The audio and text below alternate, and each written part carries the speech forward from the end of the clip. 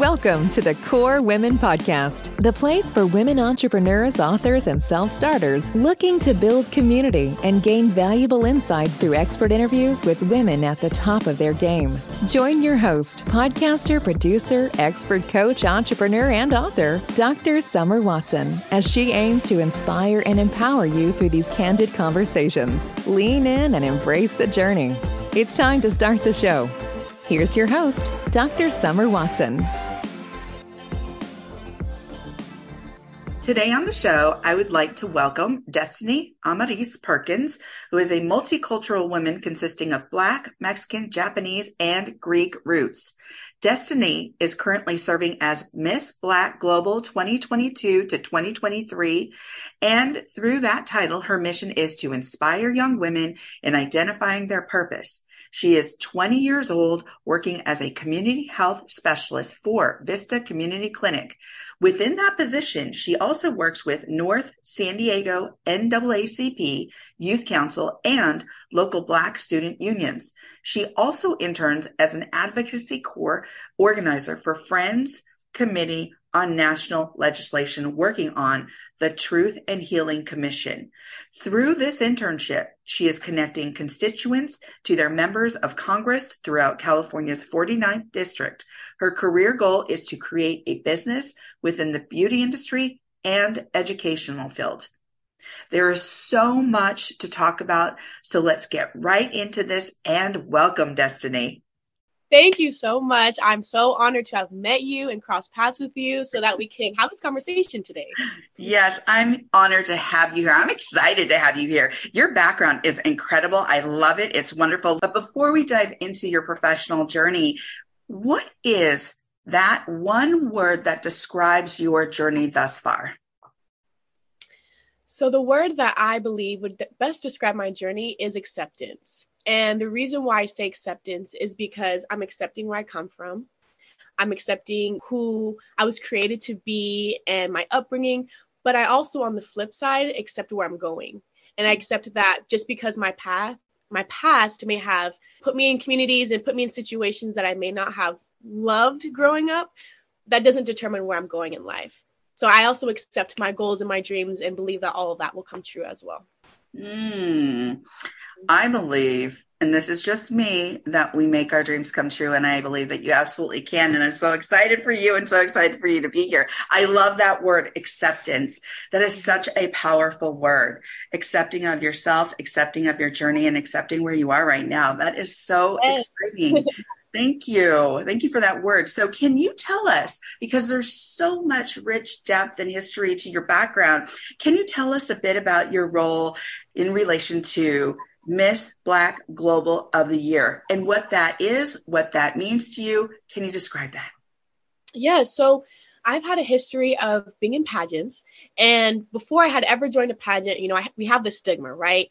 There's girls are stuck up. They come from wealthy families, they're really all about beauty, not about service. So when I came across Miss Black Global, I met the director and she's like, listen, I love everything that you're doing, but I want you to know what we stand for. And we stand for, we're basically service agents, right? We are here, public servants, to serve the community, to inspire and to help people, because most of pageant work, is volunteerism. So you have to be willing to give back to your community. And I'm like, okay, this is the perfect pageant for me, because that's who I am. I'm always looking to give. And we know through the law of attraction and through Newton's third law, right? Every action has the same or opposite reaction. So what we give, we receive. And through this pageant, I've seen that firsthand. So I'm surrounded by a bunch of beautiful young women between middle school to the oldest. She's 38 years old, and they're just out here doing amazing things. So my overall purpose is just to really inspire them and make sure they understand whatever you're wanting to do, however I can help you get there, I'm going to try to make that happen, because I've seen people do that in my life, and I want to be a mentor to them as well. Oh, I love that. I love breaking down stigmas, and it sounds like that's part of what you're doing too, with the whole thought about pageants being just about beauty or the outward, right? And what it is volunteerism, it's philanthropy. It's so much that is involved there, because it's also about being focused on goals. and achieving those goals and having mentorship and having a support group. And there's so much there to that and so much meaning to that. It's kind of like when I was growing up too, and there was the stigmatism about the fraternal groups and sororities and them about being just these elitist groups. But to me, when I joined a sorority, it was about volunteerism. It was about philanthropy. It was about sisterhood. It was about mentorship. It was about exactly what you're talking about. And I believe that we can make those experiences what we want of them. Exactly.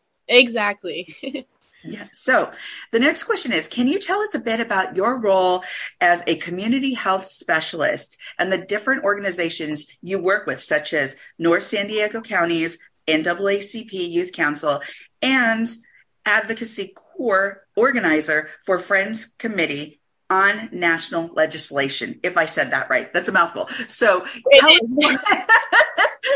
us more about this role, the role that you're playing, the organizations you're working with, because this sounds very exciting, and I'd love to learn more, as would our listeners. Yeah, of course. So those are two different titles. So I'll start with the community health organizer.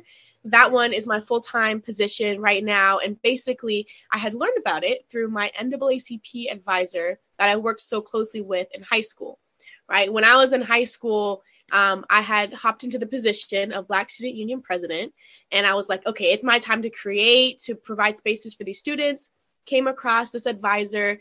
She brought me to all these beautiful opportunities. And now, 2 years later, post-COVID, we have this position. We've been given grant money to really give back to Black students in our community, educate about the war on drugs, how it's affected marginalized communities, people of color, and we're going to give back, right? So I said, okay, this is awesome. I'm back home in my local town. I'm ready to do this work because being in high school, being in BSU, you learn so much leadership skills, and that has stayed with me, since high school. So I want to make sure that I'm able to do that with them. I'm a big youth advocate, so I love working with young people. I mean, people may still consider me young. I'm 20, but I still love working with the youth. I know they probably do. I still work with the youth, and I want to be a voice for them because I just know in the grand scheme of things, different organizations love to use the youth, right, for volunteering, for their events, but sometimes they don't see them. They don't make those connections. And I want them to know, listen, when we go help other people, like pick their brain a little bit, what if they're doing something you want to do? So I'm kind of on the flip. I'm helping both sides, trying to see each other's value and worth. So that's what we do in the position. We work with the youth and go to all these different high schools and middle schools. My sister just started a Black Student Union at her middle school, the first ever. They're all in 7th grade. It's so cute. That's awesome. Yeah. That is beyond cute. That is a movement. That is terrific. I love hearing how young folks are progressing and doing something important in their community and connecting community. So that is terrific. And I love what you're doing. And it's funny because you were born and raised in Oceanside. Is that correct? Yes. Mm-hmm.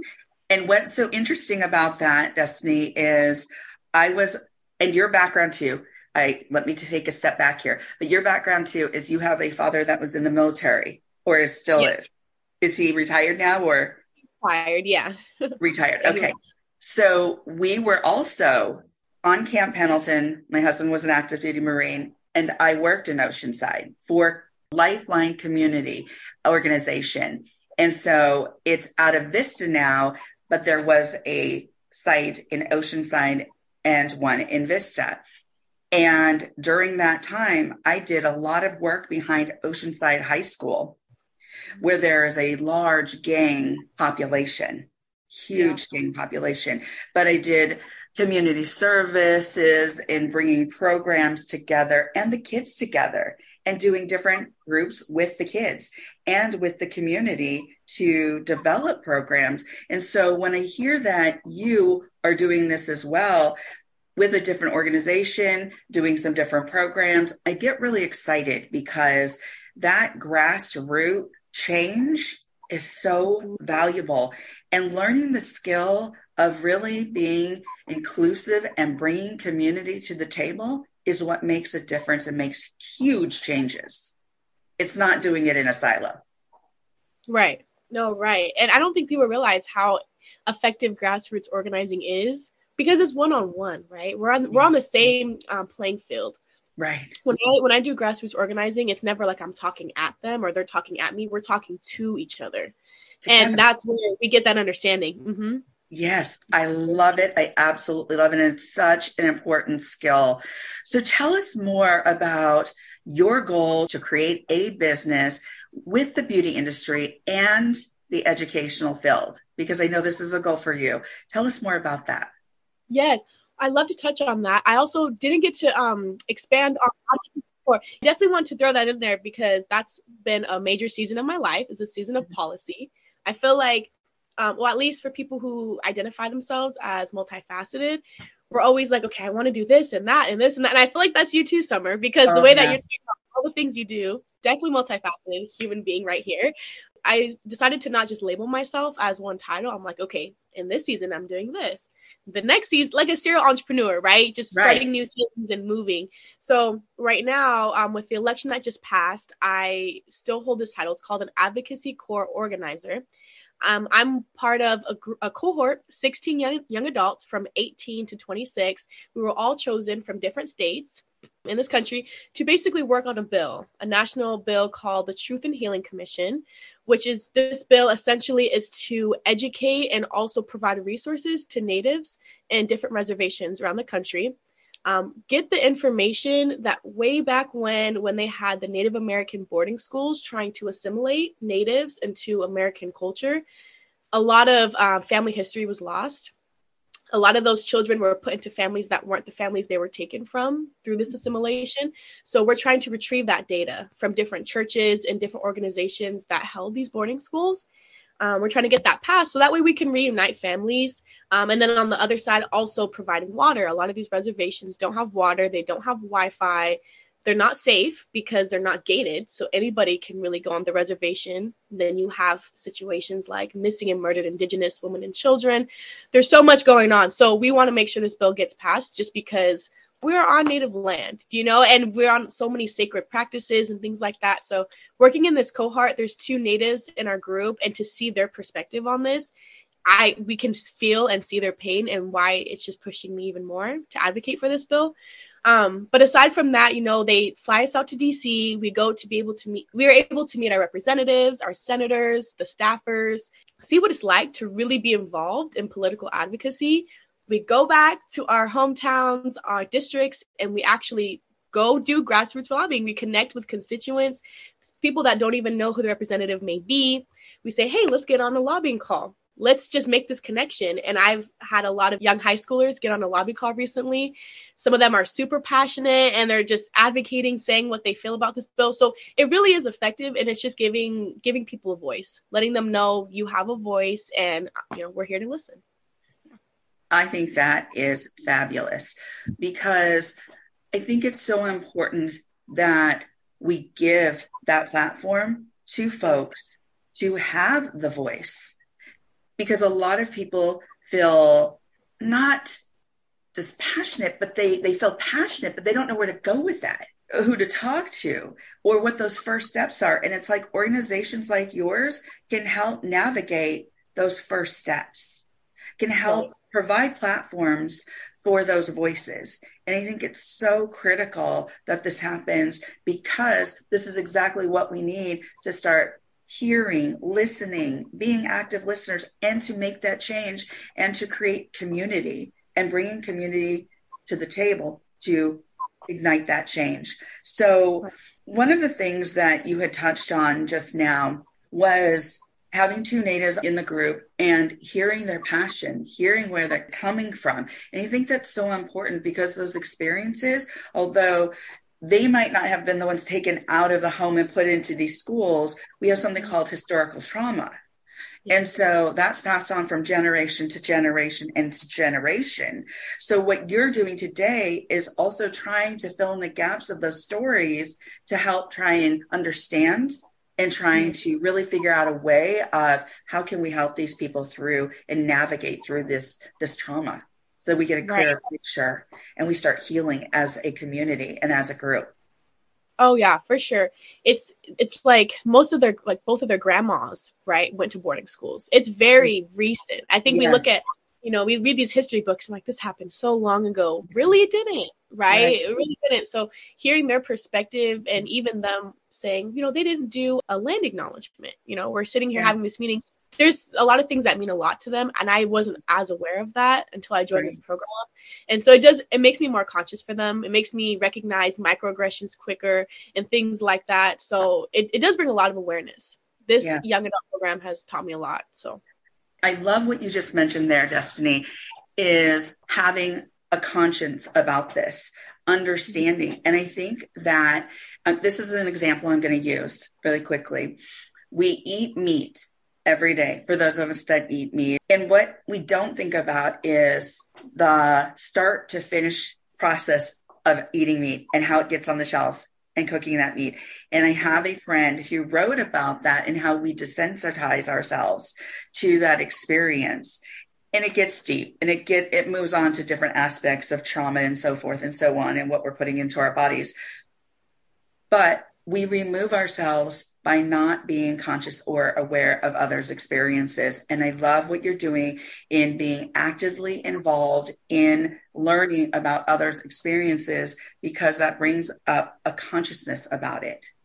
Right. And you become more connected with it. And so that's why I love these conversations and love the activism that you're participating in, because it makes a difference.